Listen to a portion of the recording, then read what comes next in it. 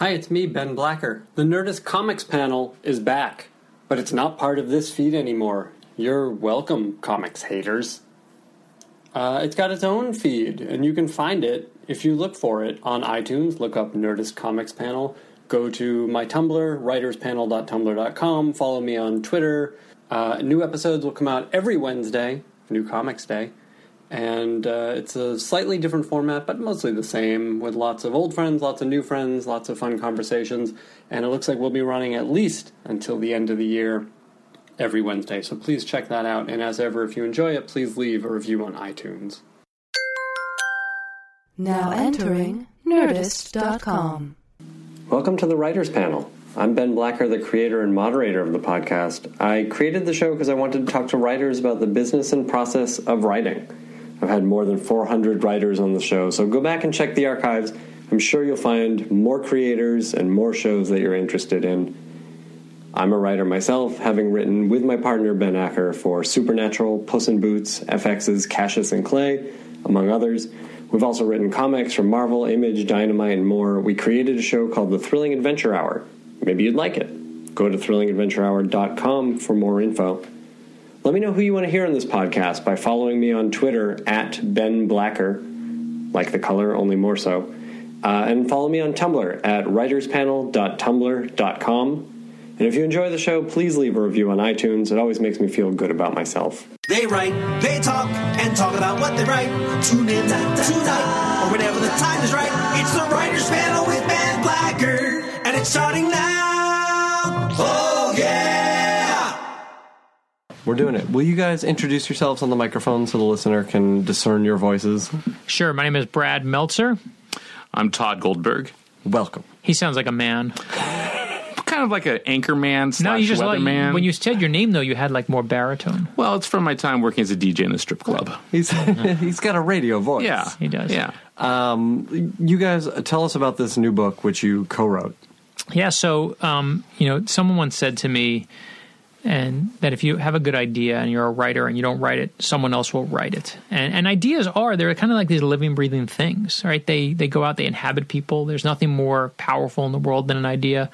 And I had this idea almost 10 years ago. I was in the back of the National Archives in one of their treasure vaults, and they took me back there and they showed me this piece of paper that was an oath of allegiance from the Revolutionary War that George Washington used to take his top military guys. He would line them up and he would say, sign this piece of paper that says, I will forever solemnly swear to be loyal to these, whatever. And we still do it today. When you go in the military, you raise your right hand, you say, I will swear I'm going to be loyal to America. And the one that they handed me was numbered 1, 2, 3, 4. It was the fifth one signed. Number 5 in the corner was signed by a guy named Benedict Arnold. And I was like, I couldn't shake that. Yeah. It was just Benedict Arnold in that moment wasn't some stupid curse word. He suddenly was a military hero. He put pen on this sheet of paper that I was holding, and it was real. And all these years go by. I was like, I have an idea for this book, and I'm going to try, but I couldn't write it. And I knew that if I didn't write it or get help writing it, it was going to be written by someone else. And that's where Todd and I met. And we together birthed I love putting us birth in the same sentence, but birthed this book called The House of Secrets, which is about a young woman who wakes up in a hospital. She has no memory. She's told that her father's dead, there's been an accident, and her father's the host of a conspiracy TV show. So the FBI says that the last person who saw her father alive is also dead. There's an object found in his chest. The object belonged to, it was a priceless book that belonged to Benedict Arnold. And from there, she goes to her house. She has no memory, so she finds scars on her body. She doesn't know how they got there, finds guns. She doesn't know where they came from. And only by solving this murder can she figure out who killed her father and who she really is. So she is really the House of Secrets. That's where she's from. And Todd and I got to write it together, which was really fun to do because I'd never done anything like that before. Yeah, I'm curious to hear about that. But Todd, what is your background? So I'm a writer, also male model, Sure. Private detective. I've written, this is the 13th book that I've done. My last book was a book called Gangsterland, about a hitman who pretends to be a rabbi in Las Vegas. So very true to life, very rooted in history, like most of Brad's books. And when Brad came to me with this idea, I'd never collaborated on a book before.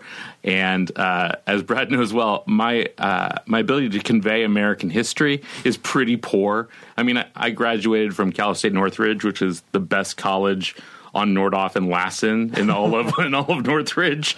And so writing this book with Brad, I had to get both a civics and a history lesson from him as well, because I know bad guys and good guys. But I don't know, like I've never been in the back of the National History Museum archives with all the National presidents. History Museum with all the presidents. I love how you just turned that into all one thing. Brad eats lunch every day with a different member of the Joint Chiefs of Staff, and I eat with a guy named Chad. So it was a combination of talents and skills that I think complemented each other in a really nice way. So how did it work? First of all, how did you know each other? So this to me is why you have to trust your gut. So a decade ago, I was at, I think, the first Thriller Fest, which is like a conference for thriller writers. They were doing a brand new one. They'd never done one before. It was kind of like, an experiment. And I remember going there and seeing this guy named Lee Goldberg. And thriller writers are an interesting group. They can be, like all writers, they can be, just kind of quiet, surprisingly quiet. But they're also kind of murderous in their hearts, right? Because we kill people all day. So like all writers. But I remember meeting this one guy on all the panels who was actually funny. And it stands out at a thriller writers conference. I mean, funny is not the adjective that's not the go-to word. But I remember thinking, this guy's funny. He was making jokes that I liked, and that were and I'm a comedy snob, so I was like, these are A+ jokes, and I never forgot it.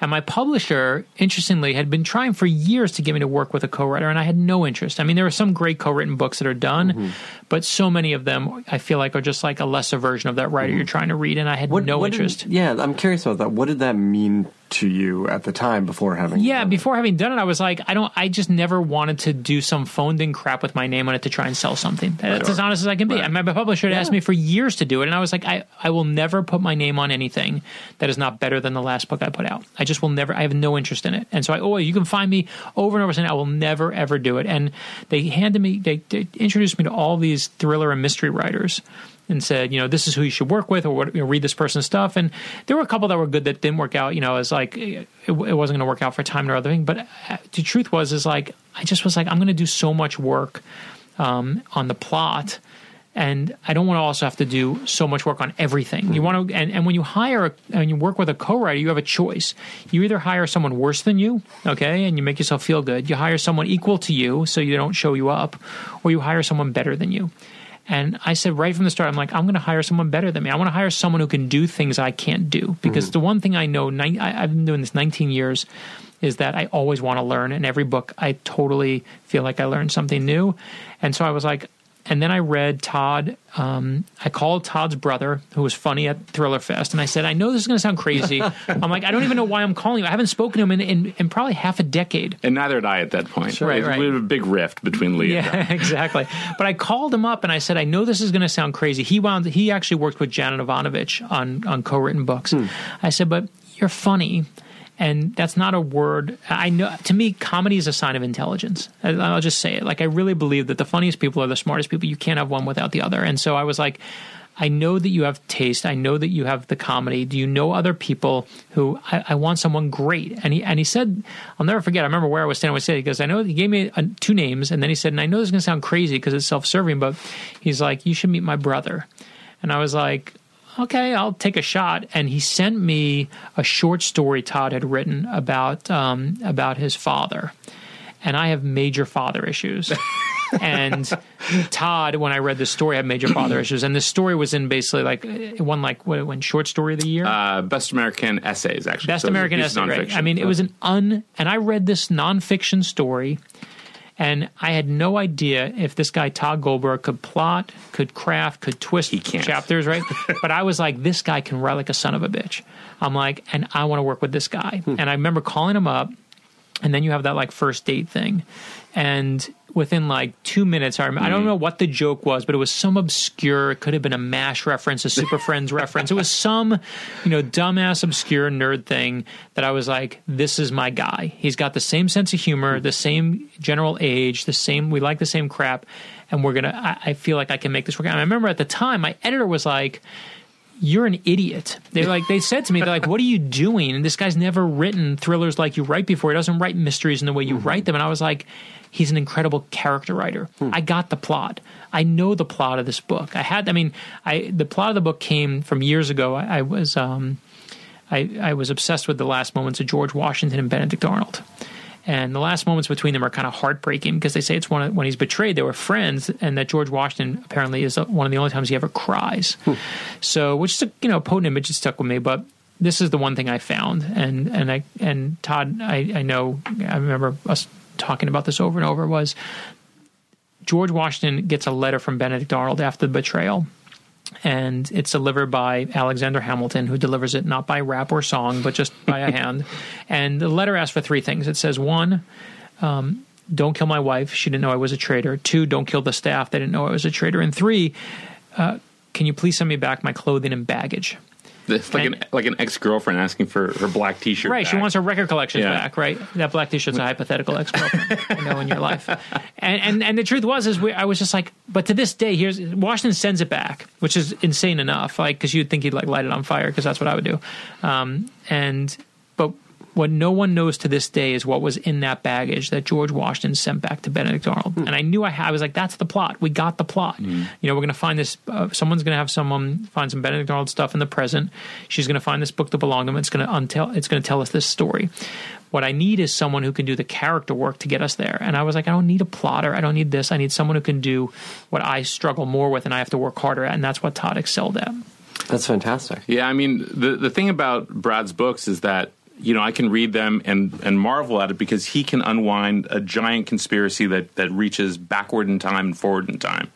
I have a hard enough time in my writing just having someone figure out how to get to the next day without killing somebody. Like, all of my books are noir or capers, and invariably, if I run into a problem, I just say, well, I'll just shoot him in the back of the head. And that's, in real life, too. In real life, people don't want to mess with me because they see me come and they're like, that's a frumpy Jewish guy.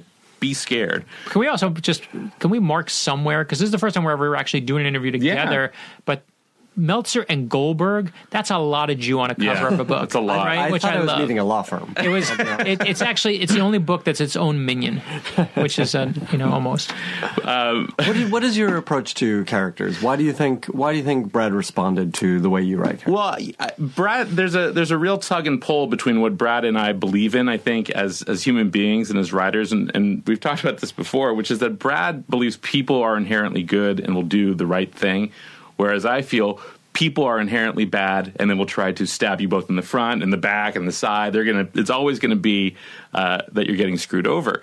And so I've always approached characters, good guys, bad guys, as shades of gray. And each person coming at their problems from some place of deep-seated conflict.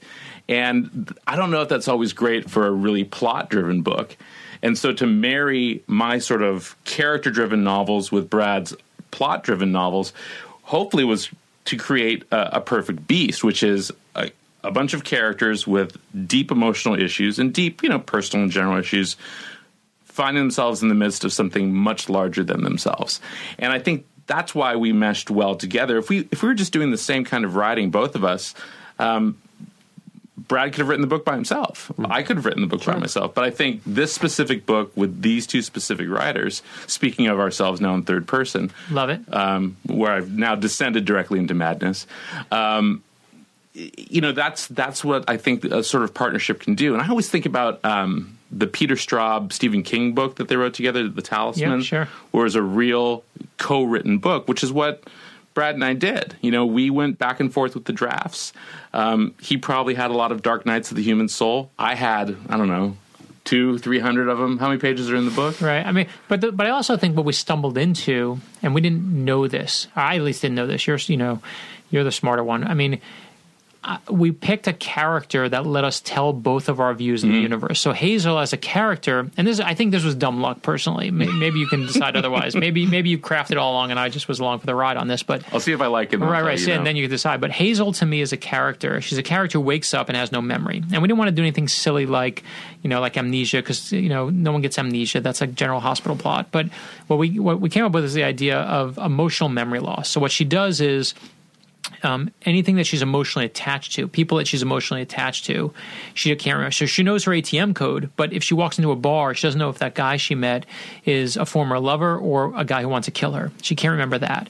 So as she's going through her life, she's really getting this chance to recreate herself. I mean, imagine you could take a hammer to your head and start over. And I think people listening, there are certainly people out there who would, if that were the case, would go to a Home Depot and buy the best hammer they could. But for us, what it allowed is she's going and investigating herself. She's going in and looking in her own life. And when she gets to a bar, they'll say, please don't start a fight again here. Right. Is how we talked about it. And she's like, what fight did I start? And as she's looking in her life, she's figuring out, you know what? Maybe I'm not the nice person I thought I was. Maybe I'm actually a jerk. And maybe this murder investigation that I'm doing, the person I'm actually chasing is myself. Maybe I'm the murderer here.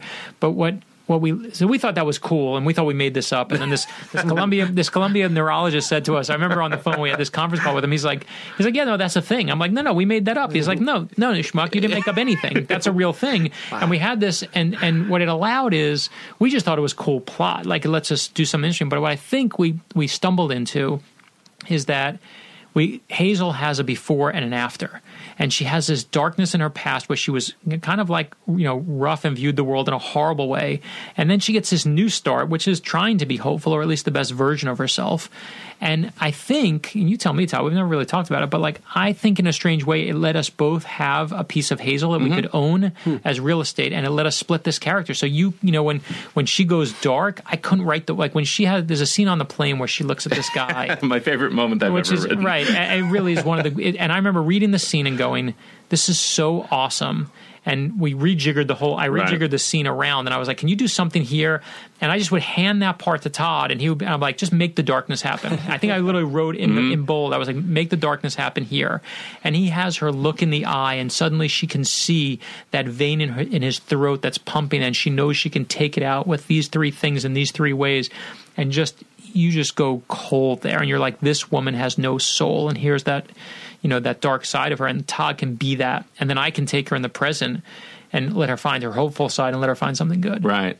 Yeah, I think that's the key, is that when I'm writing a character and the scene that Brad's talking about, she's on a plane and there's a guy sitting next to her, and the guy yanks her headphones out of her iPad, which is something that has happened accidentally to me. I've been on a plane and someone, moves their arm and you're stuck in the middle seat and all your crap goes falling and you're like, I would kill this person. And there is the difference between Todd and I. I'd be like, I'm sorry. And he's like, I will kill this person. And so, I've already played this out in my mind. I will break my headphones into sharp little points and I will stab you in the neck over and over and over again until you die, which I recognize is not the sort of thing one wants to do on a plane. Or say in a public forum like this. Right. I don't intend to fly anywhere anytime soon.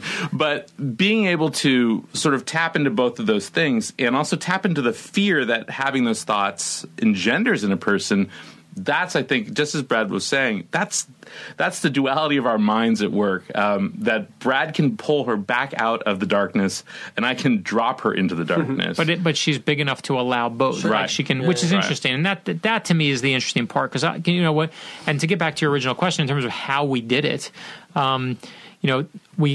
Todd came to Florida where I live. We sat for a long weekend and we knew kind of what the plot was. And then when we sat together, it got even more complex. Obviously, you plotted out more.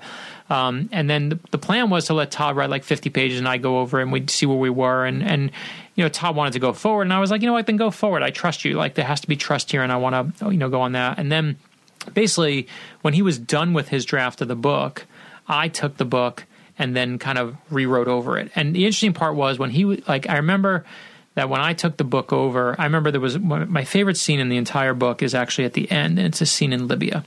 And Todd had written it as like a 30-page single, like 30 pages, one scene. Single space, like, footnoted. With like Unabomber text and handwriting. It was basically David Foster Wallace in a thriller novel. It really was. I mean, basically, it was brilliant. But I said to him, you realize that there are like 4 cliffhangers in the scene, and you don't even realize they're there. And he's like, what are you talking about? And I'm like, watch. And I go, click, click, click. I took those 30 pages, made it 4 chapters. Then I wrote chapters between them to fill it in. And suddenly we now had, 8 chapters of cliffhangers. And I remember when I finished his version of the book, I was like, I don't know how you do what you do with character. And then I handed him my version of the book when it was done, and he was like, I don't know how you do what you do with plot. And for me, it was I think in a weird way, as a mainstream novelist who writes mainstream thrillers, there's kind of like this, or at least I'll speak for myself, there's that feeling that we're looked down on. And as someone who writes comics, there's a feeling we're looked down on. As if like, we're in the ghetto, like there's great pyramid and there's great literatures at the top, literary novels.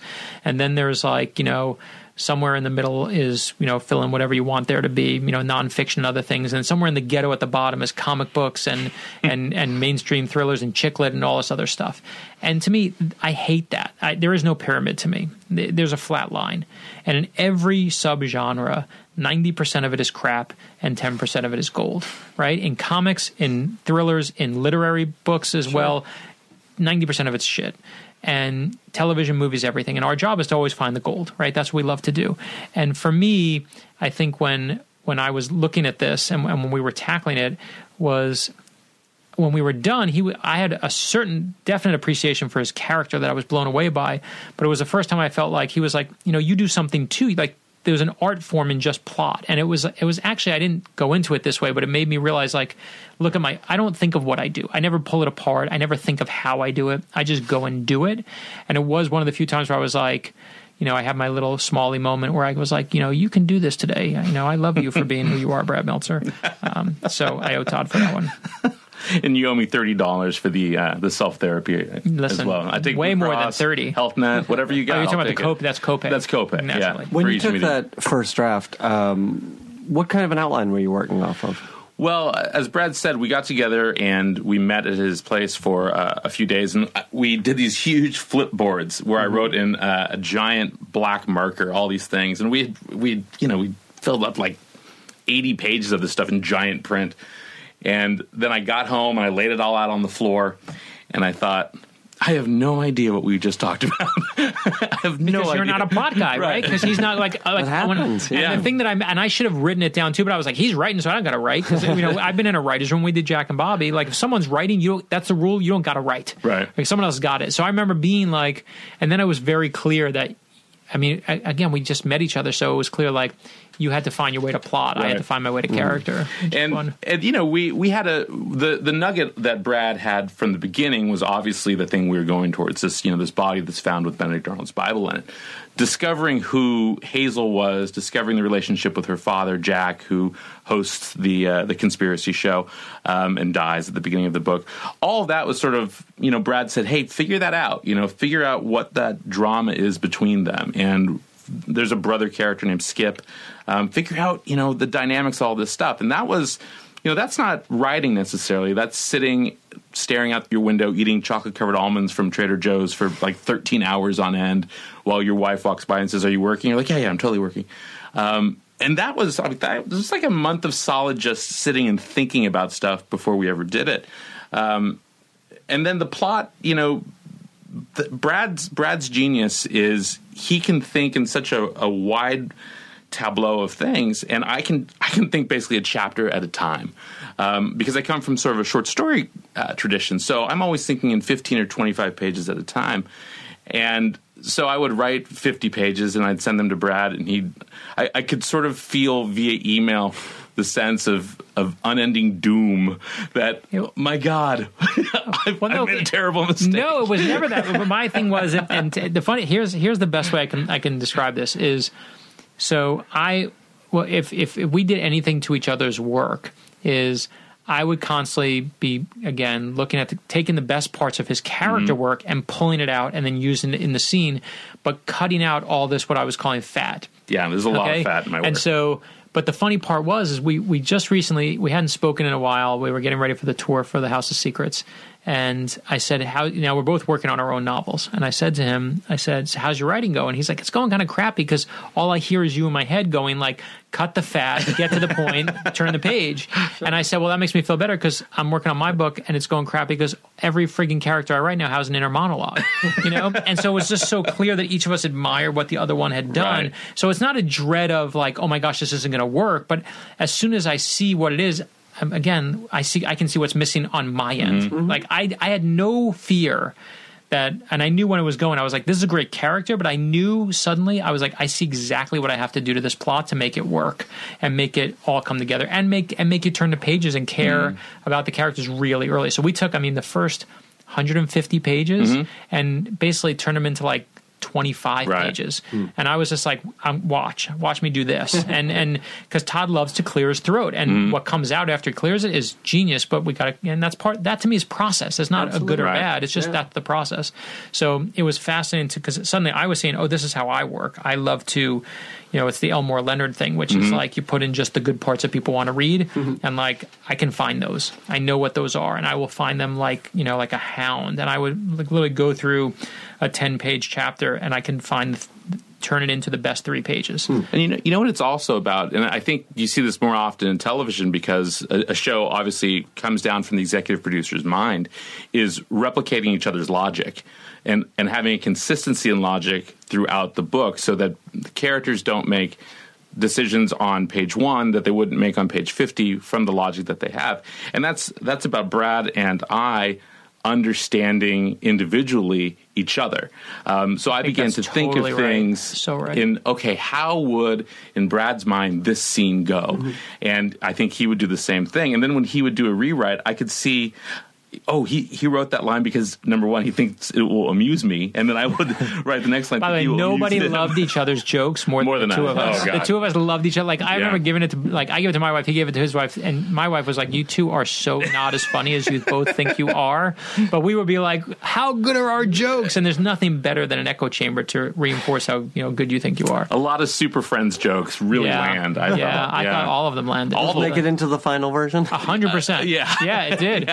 The best part of doing that is that, like, yes, it absolutely did. Although the funniest part is this is where it just got super nerdy because you had some line about so and so and the rest of the Super Friends, and I was like, well, you said the rest of the Justice League. Right. And he said, I remember what it was. You said Superman, Batman, the Wonder Twins, and the rest of the Justice League, and I was like, Superman, Batman, Wonder Woman, Wonder Twins, and the rest of the Super Friends. Right. And I was just like... I was chuffed. Yes. So, but then we were like, we are so funny. This is just the best. I don't know if you're doing a great job selling I'm not sure we're selling. No, I don't. I feel like this is all... Is that how you pretty much sell every thriller? You mention your Wonder Twins reference in it? If you mention that we're Wonder Twins. I once, years ago, I wrote a piece for a magazine where the Wonder Twins are old and they're looking back over their life and, what they did to Gleek. They took Gleek from his poor home planet, brought him to Earth to be their monkey. Wait, how do I not know that piece? Where? I don't think I've ever shown you. You have to. I need to read that. It's a weird, sad, awful piece. There's a lot about where does the ice giant fit in their lives now? It was, I can't remember the name of the magazine it was in. Some. I just love that someone let you, literary journal. I'll have to find it. I love that you were selling that to the literary journals. Well, they asked me for it. I'm sure they said, do you have any Wonder Twin pieces? Because that's what we're really looking for. This is an issue focusing on the Wonder Twins. A lot of time spent writing my Wonder Twins fan fiction really paid off in that $60 and 5 contributors copies I got. That's what they paid you $65? I think that was it. Yeah. Wow. Yeah. That's a killer. Let me ask you this, and then I want to get into sort of the deep process stuff. But you guys talk about what each of you brought to the team, but you're also, to an extent, selling yourselves short. I mean, Brad, you've written characters, and they're characters that people like, and you've written plot, Todd, and the plot moves. Like, I don't care how basic it is; it's a plotted book. Obviously, working together has changed the approach going forward. But has it made you reconsider your past work? For me, and I appreciate that. And listen, I love my characters, right? And we can get reviews that say, hey, I like this character, and I've gotten, what I pride myself on in my books is that I don't write lantern-jawed heroes who've saved the day. I mean, I always write these flawed characters. I think I'm not trying to take away from myself or say like, I can't do anything. It's not meant to be like that, it wasn't. But to me, I think there are things that come naturally to you. I work hard at character. I bust my ass. Like, it takes me, I don't write a book a year. I've never been able to write a book a year. The people who can write a book a year can just pump out characters like that and plot together. I can't do that. My extra time is not for plot. My extra time is figuring out the characters, because I will not write a book until I love that character and try and really understand them. Let me stop you there for a sec. What does figuring out characters look like? What they want. Figuring out what they want. I used to do it as I'd write everything I could. I'd fill a notebook with everything I knew about the main character. So I would, and I'm talking about like what bones they broken in their body, what foods they were allergic to, who they were in third grade, who they really wanted to be when they entered junior high school, and who they swore they were going to change to be when they never changed when they entered high school. Like truly figuring out who they were. What I realized over 19 years of doing this is really what I was getting to is, what does this person want? And of course that want changes and moves, and it should shift and change.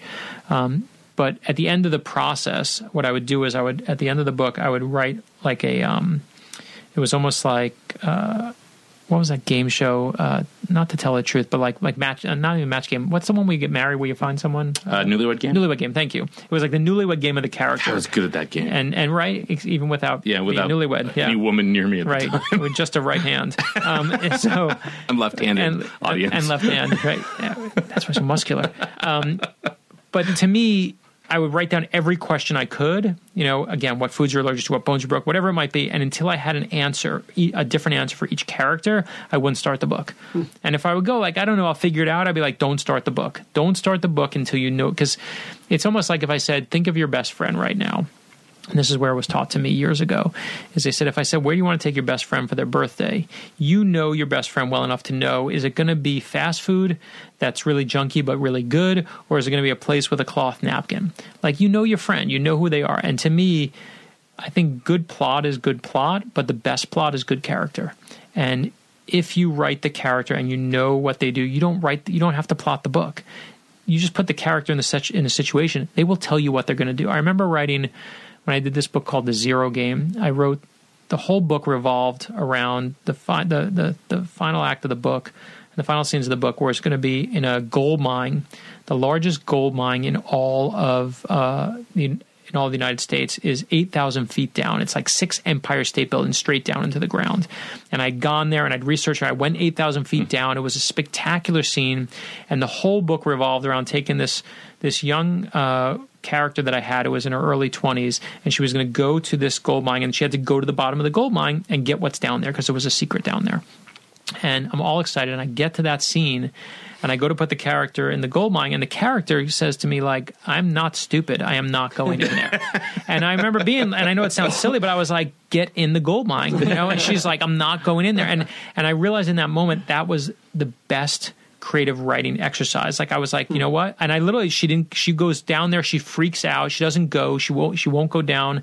It changed the whole plot of the book, and I had to work around it, but it was true to the character. And suddenly I was like, I got it. And that's where it took me 5 books to figure it out. And I was like, I get it now. This is how. So until I can get to that point where the character's telling me what they want to do, and obviously sometimes we bluff our way through and we figure it out as we go. I think that Hazel came after many pages. We finally found her, and that was because we were doing a new process here.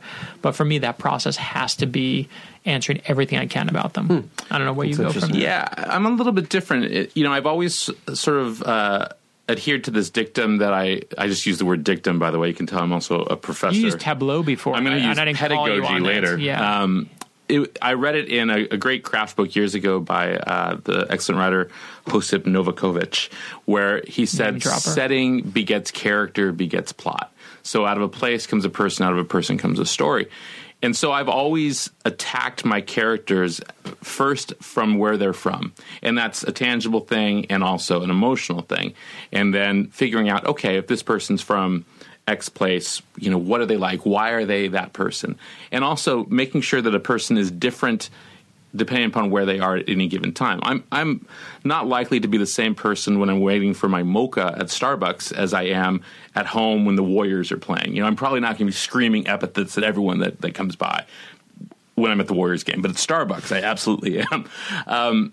But I typically have written about bad guys trying to become good guys versus heroes. I've always written about the anti-hero for the most part, or someone who is at a point in their life where they're about to cross the line and do a bad thing.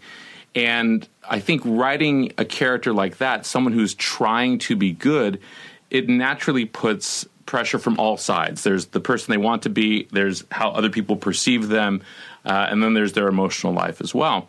And so I think, in writing Hazel, that was somewhat easier to do because we knew that she'd been a bad person at some point in her life, and we knew that she was starting from a blank slate. But in my other books, my last book, Gangsterland, it's about a guy who's a hitman who has to pretend to be a rabbi. And if you pretend to be a rabbi long enough, you become a rabbi. And I was fascinated, and I'm still fascinated with the metamorphosis that people go through, the characters go through when they have to change their identity. See, but that's what you're obsessed with. Like, yes. Todd is obsessed. Like, when I read his work, identity is like, when I was reading his work, I was like, and I think, this was one of the things that appealed to me for the plot is you're obsessed with identity. And this is what I can't do is you're obsessed with identity because this is your life, right? Mm-hmm. It's like you are used to the idea of wanting to be something different. Right. And my parents put in me, we both have father issues, but he had much rougher father issues than I did. My parents, I have huge issues because my dad was a child. He truly was he was terrible with money, and I became the parent to my father very, very young. But my dad gave me nothing but love. Like, I could do no wrong. I would go into the bookstore.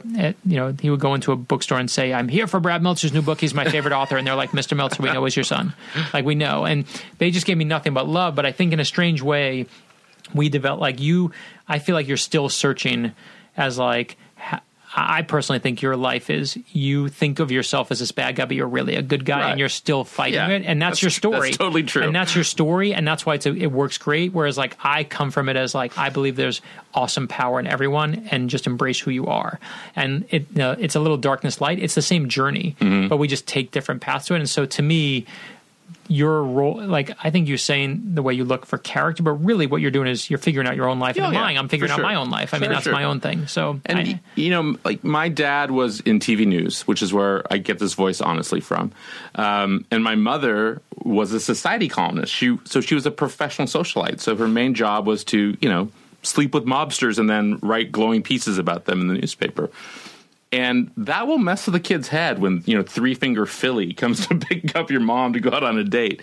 And when you only see your dad, his name on the news, or you know that he's dating the host of Romper Room, and she looks through that mirror and she never says, "I see Todd." Your dad dated the host of Romper Room? Oh, yeah. I stayed when my cousins were on Romper Room. Romper Room was, for anyone listening, was an old, tiny little show shot out in New York at the time that was on local access that if you didn't live in New York, tri-state area, you didn't see it. But my cousins were on Romper Room because my uncle was a dentist, and I got to stay home from school one day. And you're telling me your dad dated the woman on Romper Room? Yeah, Miss Susie or whatever her name was. This is why we worked together, right? So they farmed it out. Unbelievable. So it was here? It was in San Francisco. But was it the same Romper Room, or was it like a syndicated idea? It was syndicated idea. Yeah. So you had a different Romper Room than I did? We have Magic Mirror. Yeah, it's the same thing. There's the woman with the magic mirror speaking to the divorced children or the single children of divorced parents. Yeah, and in your house and mine, she was speaking to me. I was like, "I see you." Yeah, she never spoke to me. It was just that's heartbreaking. She went Teddy and then right to Tom. She would literally have this moment where she would hold up a mirror and she would tell you all the kids she saw. And Todd is now saying all he heard was not his name. Right. It was a little creepy, frankly. She was like Santa Claus without the gifts. Like, "I see you. And I'm coming for you. You will romp in my room." That is how you see the world, my friend. That is how you see the world. I love that show. Thanks for ruining it forever for me. Kids today don't know about Romper Room. Romper Room was creepy as hell. Every child's show was creepy as hell. Every children's show when we were little was creepy as hell. Mirror? They were all old men with mustaches talking to us through the TV. They're all basically hard. We used to love Richard Dawson kissing women on Family Feud. That actually started the herpes virus. That's actually been traced back to Richard Dawson. Meanwhile, and I'll only top that story by my wife her family just got selected. I'm not joking, for Family Feud. Oh no! Yeah, they're going on Family Feud. She's going on Family Feud. So now, thanks for putting herpes and my wife in the same sentence. I appreciate that very much. Pretty sure you did that. Yeah. Sorry, I interrupted your take on identity. It's clear. I'm just messed up. Yeah, I think we've got that. But I wanted to ask about plot. When you're writing on your own, do you outline? Do you just write? Do you have the characters? What's the process look like? I don't write it down. I keep it in my head, which was easier when I was 30. 14 books in, I now start to jot a few notes down every now and then. But before I sit down to write a book, I think I've thought it out pretty well for a long time. The House of Secrets was the sort of first time that I'd written a book, plotting it on the fly and then writing it. Normally I would, it usually takes me a year and a half to 2 years to write a novel. And in that time, it's, I'm working over an idea that I've had for years and years and years.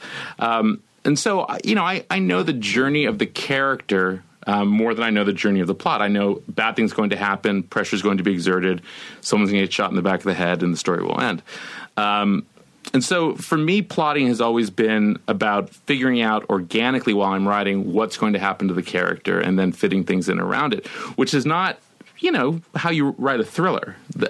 I think when you are writing noir fiction, which essentially I've been doing, it's easier that way. I mean, there's not huge concentric ripples from the events. It's right. A pretty personal affair in a noir novel.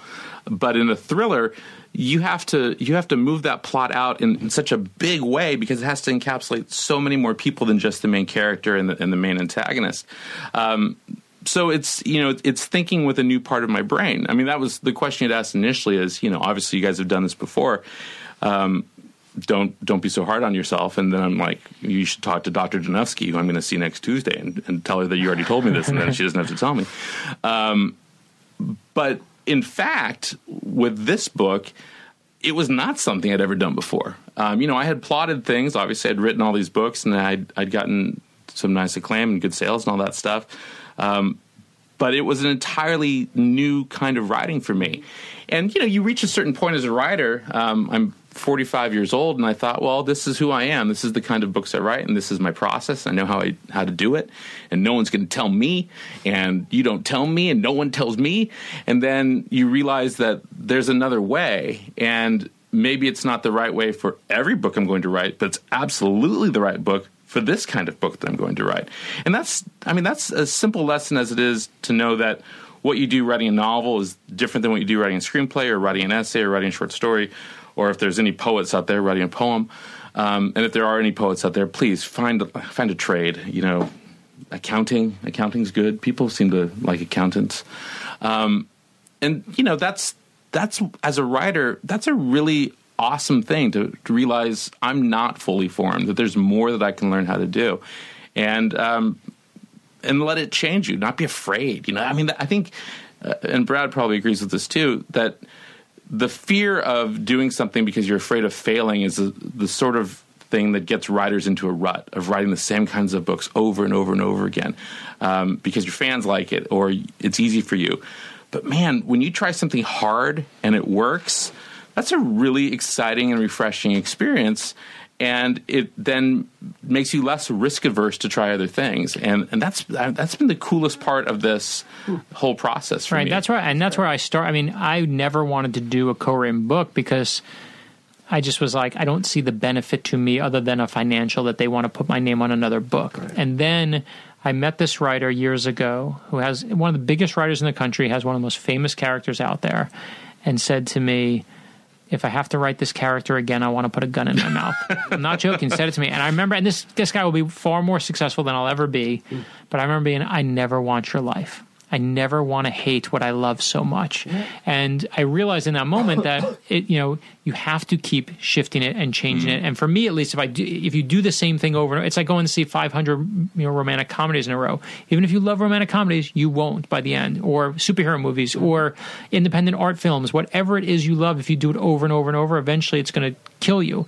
And I think what Todd said is right. I mean, I think the hardest thing in life and the greatest risk you're ever going to take is to admit what you want. Mm-hmm. And I think we all know what we want, but we don't admit it. And I think the way you admit what you want is you got to find what you love, which is the obvious one. We all know that. But you also got to find what scares you. And so I had this, I'll tell you the story is that years ago, I used to work at Haagen-Dazs in the Aventura Mall, okay? And when I was working, I got hired so young, I gave a fake age so I could work there because my family didn't have money. I had no money. I mean, that was it. Some people give a fake age to fight in Vietnam. Right, and I literally thought I was 15 years old and had to pretend to be 16 because I needed the cash. And so the manager at Haagen-Dazs kept getting fired. And my friend and I, who were like 17 years old, we were like, why do you keep hiring these new managers? Let us be the manager. So we convinced the owner to let us be the manager. Oh, Jesus. And this woman comes up to us one day, and she starts snapping her fingers, and she goes, you need to serve me. And I said, ma'am, I'll be right with you. She's like, no, you need to serve me now. And I was like, ma'am, please don't talk so rude, And then she's like, serve me now. And I said, you know what, ma'am, when you talk to us like that, I'm not going to serve you. I don't appreciate being talked to. I'm not serving you.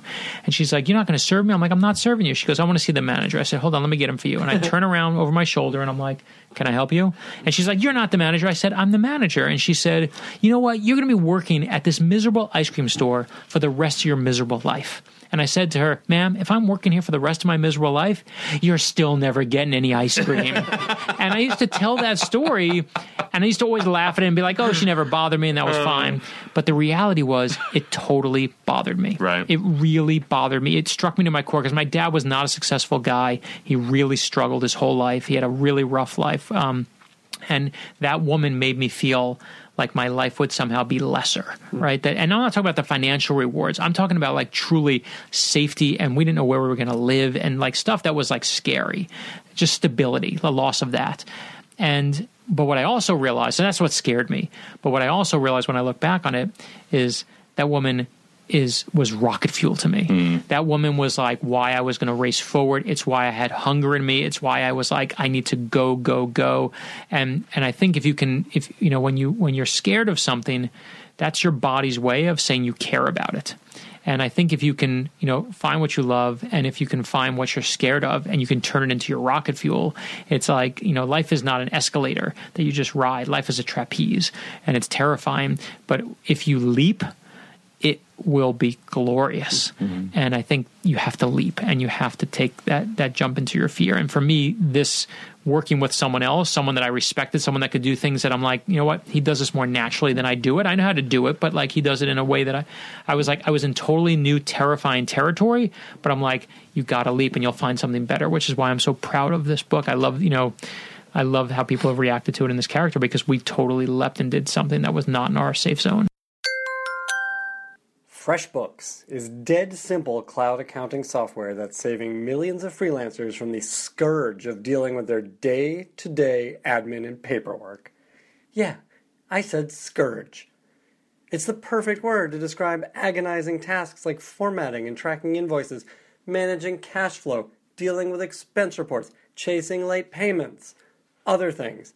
Nobody likes to do this stuff, except maybe the 5 million freelancers and small business owners already using FreshBooks. Invoicing. It literally takes about 30 seconds to create and send a really professional-looking invoice. Your clients can pay you online, which you can seriously improve how quickly you get paid. Late payment reminders. If a client forgets to pay you on time, FreshBooks will handle the awkwardness with customizable late payment reminders. Need more? Expense. FreshBooks has also cracked the code on expense tracking. You can set up FreshBooks to import expenses directly from your bank accounts, so next time you use your debit card for that business lunch, the transactions magically appear in your FreshBooks account. It's not actual magic. For a 30-day free trial, just go to freshbooks.com/writers. Enter Nerdist Writers panel in the How Did You Hear About Us section. Once again, 30-day free trial, go to freshbooks.com/writers. Enter Nerdist Writers panel in the How Did You Hear About Us section, and get yourself some FreshBooks. Please tell me, though, that when the writer said, he wanted to put a gun in his mouth, that you said, I don't want you alive, like James Vanderbeek. No, I should have. I mean, the thing was, the funny part is I never thought of the comeback for that, because it was such... it still shakes me. Like, right. It shakes me that you can love this writing life. And, we all spend, how many people, I know you've had on here, right? You have so many people come on here. We all worked so many years. And I know there are so many like writers out there who are just like looking for this life. The idea that you can spend your life chasing this dream, and that one day you would get there and hate it, is so heartbreaking to me. And I watch it in comics. I watch people who have done comics and who like we killed, I wrote the Justice League, I wrote Batman, I wrote Green Arrow. I mean, I love doing that. And there are people who work in comics who comics are still a churn, and they worked in so many comics that they can't read them anymore. They don't like them anymore. Right. And I'm like, what? that's the most horrible thought, that you could take what you love and destroy it by loving it. Yeah. Yeah. Let me ask you guys just briefly about what it looks like when you are working on a book. What is your day-to-day? I mean, you mentioned how that it takes you a year and a half to write a book. What does that year and a half look like? Well, I wake up, first thing I run 10 miles, do either 500 sit-ups or 500 push-ups. It just depends. That's sarcasm, people. You know, some days it's 1,000 words a day. Some days I sit down. What's 1,000 words? I don't count words. 4 pages. Okay. 4 or 5 pages. Some days it's 4 or 5 pages. Some days it's a paragraph. Some days I write stuff and I absolutely love it, and then I wake up the next morning, I look at it, and I delete the whole thing. Books, 75,000 to 100,000 words, and, over the course of a year and a half, while writing it, I might write 300,000 words. And I've always treated it as a real job, which is to say I do it 5 days a week. I take days off. I yell at my boss, which is myself. And I give myself the freedom to be disappointed in performance, all those things. But I think the thing that separates aspiring writers from professional writers oftentimes is drive. It's the ability to wake up and do it and replicate experience day after day after day. And I'm a professor. I run a graduate school in creative writing at UC Riverside, and what I tell my students over and over again is it's not just about writing one great book. It's about writing one great book every time you write a book, of doing it over and over and over again and training yourself to use that muscle. So for me, I also make sure I write at the same time, and I put on the same music sometimes just to get myself back in the mindset and, just be ready to write at 10 a.m. And by 10 a.m., I mean 1 p.m. And by 1 p.m., I mean 9 p.m. And by 9 p.m., I mean mostly 10 p.m. to 4 a.m. Is that true? Is it mostly? Yeah, I write a lot at night. I'd be writing this book with Brad, and I'd come up with a question, and I'd write to him at 4 a.m. my time, and he'd respond in real time because he was just getting up to take the kids to school. Right, because I'm on the East Coast, he's on the West Coast. But that at the end of the day, no one's calling, no one's emailing. I can I can turn off the internet and be content. But the year of writing is also an emotional investment of keeping your head in that character the entire time, and writing about sort of hard things and murder and death and conspiracies and all that stuff is a hard place to keep your head for a year at a time. And so I temper it with lots of HGTV and making sure I know what's up with the Property Brothers at all times, and watching sports and doing things like reminding my wife that I exist. Hey, I live here. We should eat together, and just treating it like it's a real job and making sure that it doesn't overwhelm my entire life. Because I think what we do is predicated on having the human experience, but going out there and talking to real people and understanding how people sound and living in the world. I think if you're going to create a fictional world, you have to be a part of the real one. Yeah, that's great advice. What does it look like? How long does a novel usually take? It takes me a year and a half, 2 years. I've never gotten faster. I wrote my first novel that I ever wrote. I wrote it while I was working full time. I wrote it at night. I'd watch a rerun of The Simpsons, and I'd literally be writing. I'd write 8 to 11 every night. I'd take off Fridays. I write all day Saturday, all day Sunday. Wow. And then so my first book got 24 rejection letters. There were only 20 publishers. I got 24 rejection letters, right? Which means some people wrote me twice to make sure I got the point. But I was young and stubborn. And I was like, if they don't like that, I'm going to write another. And if they don't like that, I'll write another. And then I started a book that sold. And now I was in law school at the time. But when I graduated, I was like, I'm doing this full time. If it took me a year and a half to 2 years, I'm going to be super fast. And with all the time in the world, I have no job, I have no school, no nothing, and I was the same exact time. And I've written, 11 thrillers now, and it's never been faster. It's never gotten faster. It's never easier. It's never easier. I always There's think, this time it's going to be super simple. It's never any easier. Well, there's the problem. Someone said, Tom King recently said, and I loved it. He talked about comics, but he's right. He's like, the first couple of pages, you're like, I can't do this, I can't do this, I can't do this. And then in the middle of it, you're like, I can do this. And then at the end, you get to the end, you're like, oh my gosh, there's not enough space. And then at the very end, you're like, you're finished, and you go, oh, I can't do the next one. Right. And that's the writer's life, right? Totally like, that's it. Is right. At the beginning, you're like, how am I going to do this? I don't in the want middle, to laugh. Right? And in the middle, you're just like, you know what? I think I can kind of do this. You get to the end, you're like, oh my gosh, I'm never going to be able to land this plane. And then finally, when you're done, you're like, I can't do this next one. And I think that's the process. And the best advice I ever got about writing was David Baldacci said it to me years ago, and I was struggling on my second book. I just was really fighting it, and he said to me, Brad, he's like, if this were easy, everyone would do it. And it's okay to admit it's hard. And I felt like as a writer, I didn't want to admit that it was hard. I felt like I was so lucky and so blessed that I had this fake job where I talked to imaginary people that only an asshole would complain about that. And if I did, I would lose it all. Right. And I just didn't want to be that person who ever complains about this amazing job we have. And he was just like, it's hard, man. It's okay. And so for me, I fight it every day. I mean, I used to write, when I was in my 20s, I wrote 7 to 8 pages a day. And then when I was in my late 20s, I wrote 6 to 7. And then now I truly, if I can get 2 to 3, I'm thrilled. And I tell myself my rationalization is I write them better now. But I truly sit down, try to be writing by 10 o'clock, 10 a.m., treat it like a job, just like Todd said. It's a sponge that you can only squeeze so much, and then it's dry. And to me, sometimes I'll peter out at 2:30, and sometimes I'll peter out at 6 o'clock at night. I have kids, so I write better at night, but I don't because of my kids. I like to be there. But I was going to ask you that. I mean, you have kids. Yeah. You have press for whatever book has just come Sure. out. You're in TV. You're writing comics on occasion. How do you make the time? I do think that the writing life today, and I don't think this is like Hemingway's time, right? Like Hemingway is like, you do what you want, you say what you want, you send it in, you get in a fight, like now I don't believe, and this is sad, it's just the reality we're in, but it's like, you can't be a writer today without a little bit of Barnum in you, right? You got to sell yourself. Like it's just, you got to cut through the noise. You got to, whether it's on Twitter or Facebook or whatever, Instagram, whatever dumb thing you're on, you have to be noticed. It used to be it was a meritocracy of here's the writing, I'm going to find an agent and there will be magical goodness. And so I think that anyone who is doing this today has figured out, just to even get your book published, has figured out a little bit of realizing that's part of the job too, is that management of going out there and going through the selling process. Yeah. And for me, I used to never mind it because I didn't have kids. For me, the only issue is just I don't like to be away from my kids, so I try and veer everything around that. But to me, I actually also find it a good recharge because it lets you, and I'm not talking about I get to see people and I get to use it for work. Not that at all.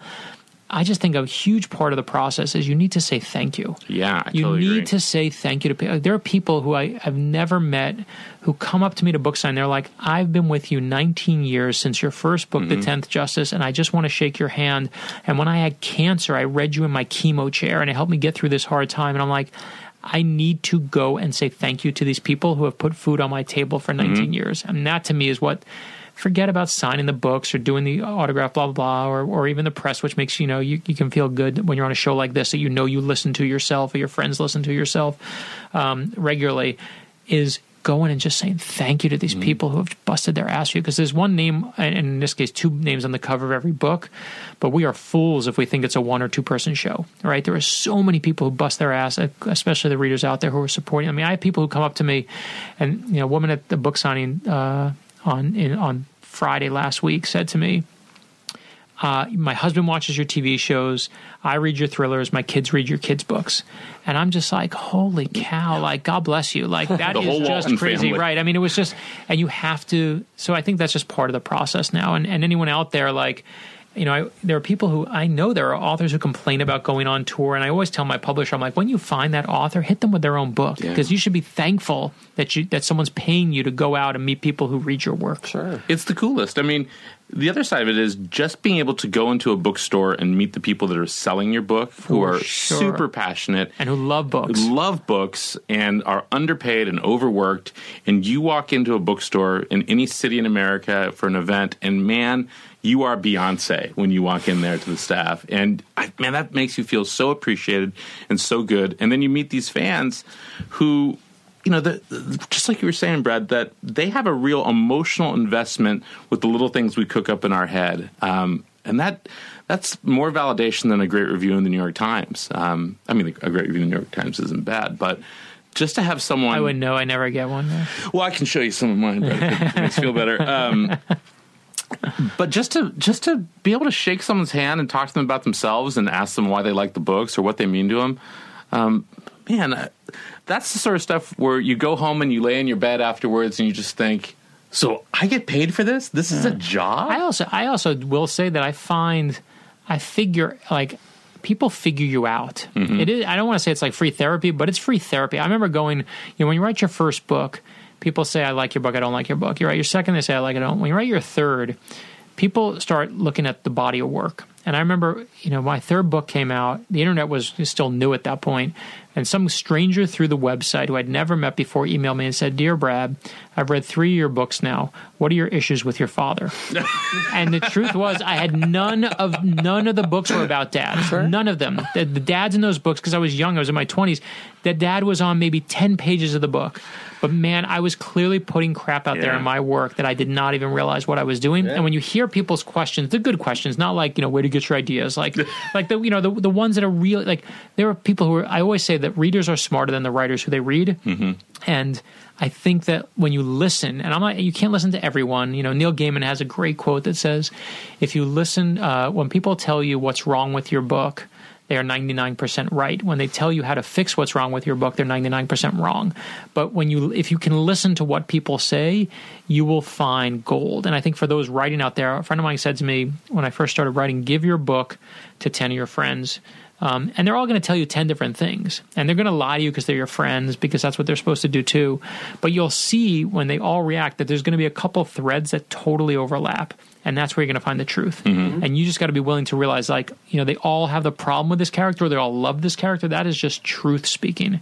And I think when you go out on tour and when you go, you're out of your echo chamber, and you really can find, not just to improve your writing, but I actually feel like, I will say myself, like as a self-improvement, we are not ever fully cooked. And I think we in life make the same mistakes we make over and over until we finally try, hopefully somewhere, to potentially learn from them. But I feel like as long as you're willing to be open about that, the universe will pay you back in goodness. Mm-hmm. Mm-hmm. Let me wrap up by asking you guys what entertainment you are consuming these days. What TV, movies, books, comics? Oh, gosh. TV, I am so sickly addicted to The Americans that it's starting to make me feel like I might be a Russian sleeper spy. I absolutely love that show, and I'm mostly entertained by the creative ways they're trying to hide her pregnancy. She's always she's got like a bucket of toys or dinner. A lot of big coats. I just read a fantastic memoir, Liar, by Rob Roberge, which I recommend for anyone who wants to read a non-linear memoir of both rock and roll, but also just a hard-led life. And also the novel Grace by Natasha Dayon, which is fantastic as well.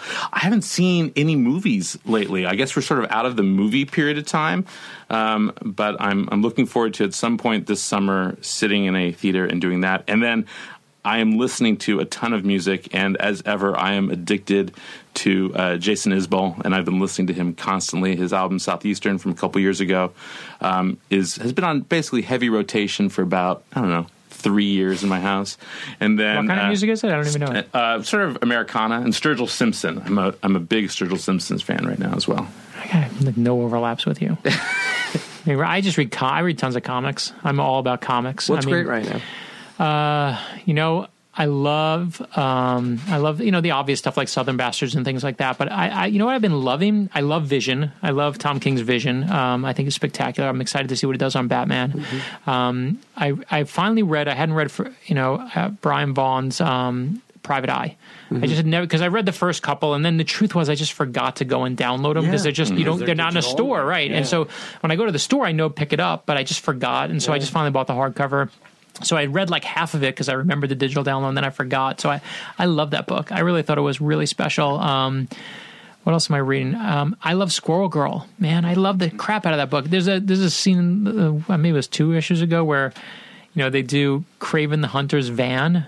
That is with like a painted whoever came up with that bit was like, give them a raise. It was spectacular.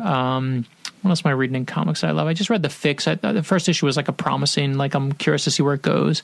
And then movies, I mean, there hasn't been anything. I really want to see Wiener. I haven't seen that. I want to see that too. Really want to see that. But I mean, listen, I love Civil War. I wish that every character in the last X-Men movie had 500 more things that they could actually do as opposed to, stand around.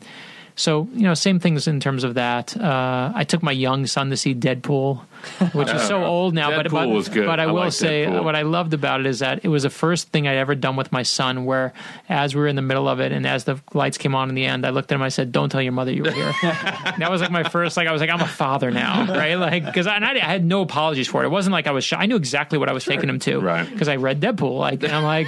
And I knew, and I was corrupted. like, I'm like, watch this. You're going to learn to be a man today. Here you go. This is your bar mitzvah. And so my youngest son, I've been on just a crazy run of old superhero movies that I'd seen 50,000 times as a kid, but I have an 8-year-old, and he's just at that age. I showed him probably 6 months ago. I finally showed him Tim Burton's Batman, and he was like perfectly aged for it, right? It doesn't really even hold up. It's like such a comical thing. It's really like the Adam West show. For us, it's so different. My mom dated Adam West. You told me that when we first met. I think that was. I know you did tell me that. That I knew. That I knew. A long why do you think we're working ago. together? And so, but the movie just is so weird. But he loved it, and so suddenly we were like, we watched the second one, we watched the third one. I'm trying to convince him the fourth one doesn't exist, but even the third one, but it's Frankly, so the second fascinating, one. right? The second one though has Michelle Pfeiffer in the costume, so at least like you can revisit that. You can revisit the Donner Superman movie. So I showed him all the Donners. I haven't shown him the Donner cuts because I couldn't do it out of order. I had to show him in the original order. Naturally. And now we're about to. So we've been through everything. We've been through. I'm trying to remember like the order now. We've just been on a tear of my childhood through film of like what used to take us 20 years to cover is now like if you told me that I was going to go see a movie and there's like it's going to have Ant-Man and like I would have lost my mind, right? I mean, I could watch Robert Downey Jr. talk to that kid playing Spider-Man on that bedroom. I could watch 2 hours of just that. Like, just give me that movie. I'm fine. I'm 100% in. And I get to watch my son experience all of it in like a candy store, like gorge yourself way, and which is hilarious. And so that just takes up a lot of physical time. But to revisit it is fascinating because I'm watching it now from like an adult perspective. I remember being, when Tim Burton did that first Batman, it was like, holy cow, he's doing the ears. He's going full pointy ears. And I remember like being pissed back then that he did in the first movie, the logo was a little shift on the bottom. And I was like, why is he doing that? But like now I watch it from that storytelling standpoint and just watching Jack Nicholson and just being like, and realizing, and I was one of those people who was like Michael Keaton's Batman and just realizing he was awesome. Like love Keaton as Batman. And it's really fun to kind of, there's no excuse except when you have kids to really go back and watch that crap you grew up with. Are you watching all the Supermans like through Nuclear Man? No, that doesn't exist in the house. No, okay. but I gave him 1 and 2. I didn't go past there because I edited. I mean, I haven't let him watch Man of Steel either because I was like, I just don't. I love Kevin Costner in the role, but I just never buy Pa Kent saying let him die. That doesn't exist. Has he checked out the Flash TV show? We love the Flash TV show. The Flash TV show, in fact, Supergirl is great. The Flash TV show is so right. It's a Silver Age comic come to life, and to me.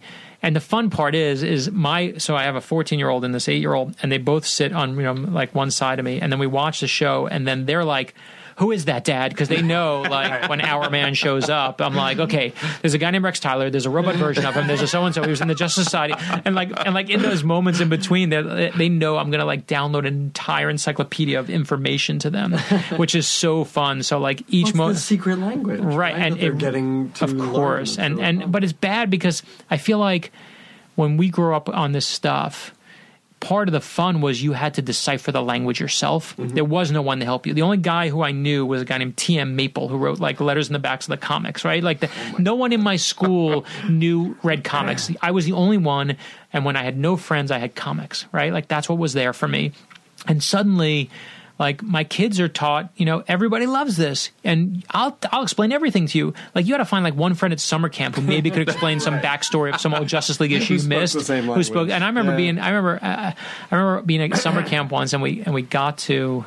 It was really hot. It was July at camp, and we were walking, and my parents everyone had $1. Like, we all have money. My parents gave me $1 in case we needed to buy anything on a camping trip, God knows what. But we wound up stopping. This shows you, like, Jewish camping, but, like, we stopped at a 7-Eleven, and we were walking. We walked past the 7-Eleven, and everyone went in, and we were dying of thirst. And there was a spinner rack of comics, and everyone was going, and there was a big thing of Yoo-Hoo, and I wanted the Yoo-Hoo so badly, and the Yoo-Hoo was like $1. And I saw that there was a Justice League issue, the George Perez Secret Society Earth 2 issue. I think it was like 197. And the third issue was there because it was the summer and it had come out in the summer. And I remember looking and going, I'm dying of thirst. And there's the Yoo-Hoo. And there's that Justice League issue I want. What am I going to do? And you better believe I left that 7-Eleven with that comic book. That's a Dirty Harry question. Yeah, You're dying it was, of thirst. and I was just like, but I was left with that comic, and that comic was figuring it out and figuring the backstory. And so for my kids to have a translator, I feel like I'm not sharpening their muscles. Like, you got to make your own muscles, right? You got to stand on the floor yourself. You need to meet. Like, they're never going to survive at Comic-Con. That's right. They'll be eaten alive by the real nerds. They'll be the first ones to go on. But I will say, yeah. So anyway, that's what I'm watching now. So that's fun for me. And obviously, the usual stuff of, like, Game of Thrones. And we just finished. Yeah. What did we just finish? Oh, you know what? It took me a little while, but I just finally finished season 2 of Daredevil, which was fun. Although I love the Punisher obviously stole everything in the whole. And then what else are we watching? And now I haven't watched Breaking Bad season 2. I mean, Breaking Bad Saul season 2. Oh, right. And so we're just about to start that. I have them all taped in. That's my summer project. Are you going to come back to comics? I just was in Marvel. I speak to the DC guys are like my closest friends, Jeff and Dan and those guys. I love them.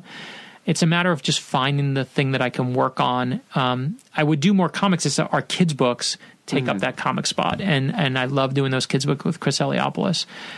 So I want to do it. I always talk to them. I know exactly what's going to happen for, like, the next year or two. And we try and find spots for me to jump in, like when I did the Batman 75th anniversary. So I'll never say never, but it's just a matter of trying to wrangle it into the schedule. Sure. Are there characters in either of these for either of these companies that you would love to get? I mean, listen, I still want to do, I did Justice. I could do Justice League again. I would do, if you said to me do anything, I would do Justice League again in a heartbeat. And I'm excited for Brian Hitch's run. I love Brian. I love working with him on Batman. I still love the Legion of Superheroes. I still love them. I still love the Teen Titans. those are the characters I love. I just love DC team books work for me. Marvel was always like, I like, the X-Men. I like the Avengers. Daredevil just did it for me. Always the single characters did it more for me there, except for Avengers, which I loved. But again, nothing shocking. Like, those are the things I loved when I was 8, and I love them now. And I could have written Justice League. I felt like for how many more issues, but it was just a matter of, like, my editor going, like, you told me you were signing up for 4, even though I had signed up for 12. I'm like, I meant 12. You got the email wrong, but I would have loved to write that book forever and ever. Terrific. Well, guys, congrats on the book. Thank you. Thanks for being here. No, thanks for finally having me. I appreciate it. It's a good time. Can we also talk sign off of this? The reason I'm on this show today is because some awesome guy on Twitter was you should have me on. I meant to call him out. We got to call him out. So that guy on Twitter who made this happen, thank you for making it happen, because obviously a pleasure, and we love this stuff. But I love that, in a strange world, like, comics used to be this fringe thing, and you'd meet in, like, a Holiday Inn in 1985, and no one was your friend, and you'd meet once every couple months. My dad too, in the Holiday Inn, and so I used to go to these comic conventions and maybe meet one other person like yourself. But I love that we live in a world where this guy on Twitter brings us together and makes that world even smaller. Cool. Well, I can't find it because, listen, I get a lot of ad mentions. You're But very thank you, popular. Guy on Twitter, for bringing us together. We owe you. This way, lots of people can claim it. It's their thing now. There you go. Yeah. You know what? If you ever come to a signing, come and tell me you cut the line for free. The only other person I did that for is a woman who gave her kidney to my history teacher in 11th grade. I found her on Facebook. And so if you to cut in line on my signings, you either introduce me on Twitter or give a body part. And those two things, you can always cut the line. So one is easier than the other, but try And if you ever want to come to the front of the line at my signing, just show up. Sadly. Thank you guys for being here. Thanks, Ben. Thanks. Appreciate it. Now leaving Nerdist.com.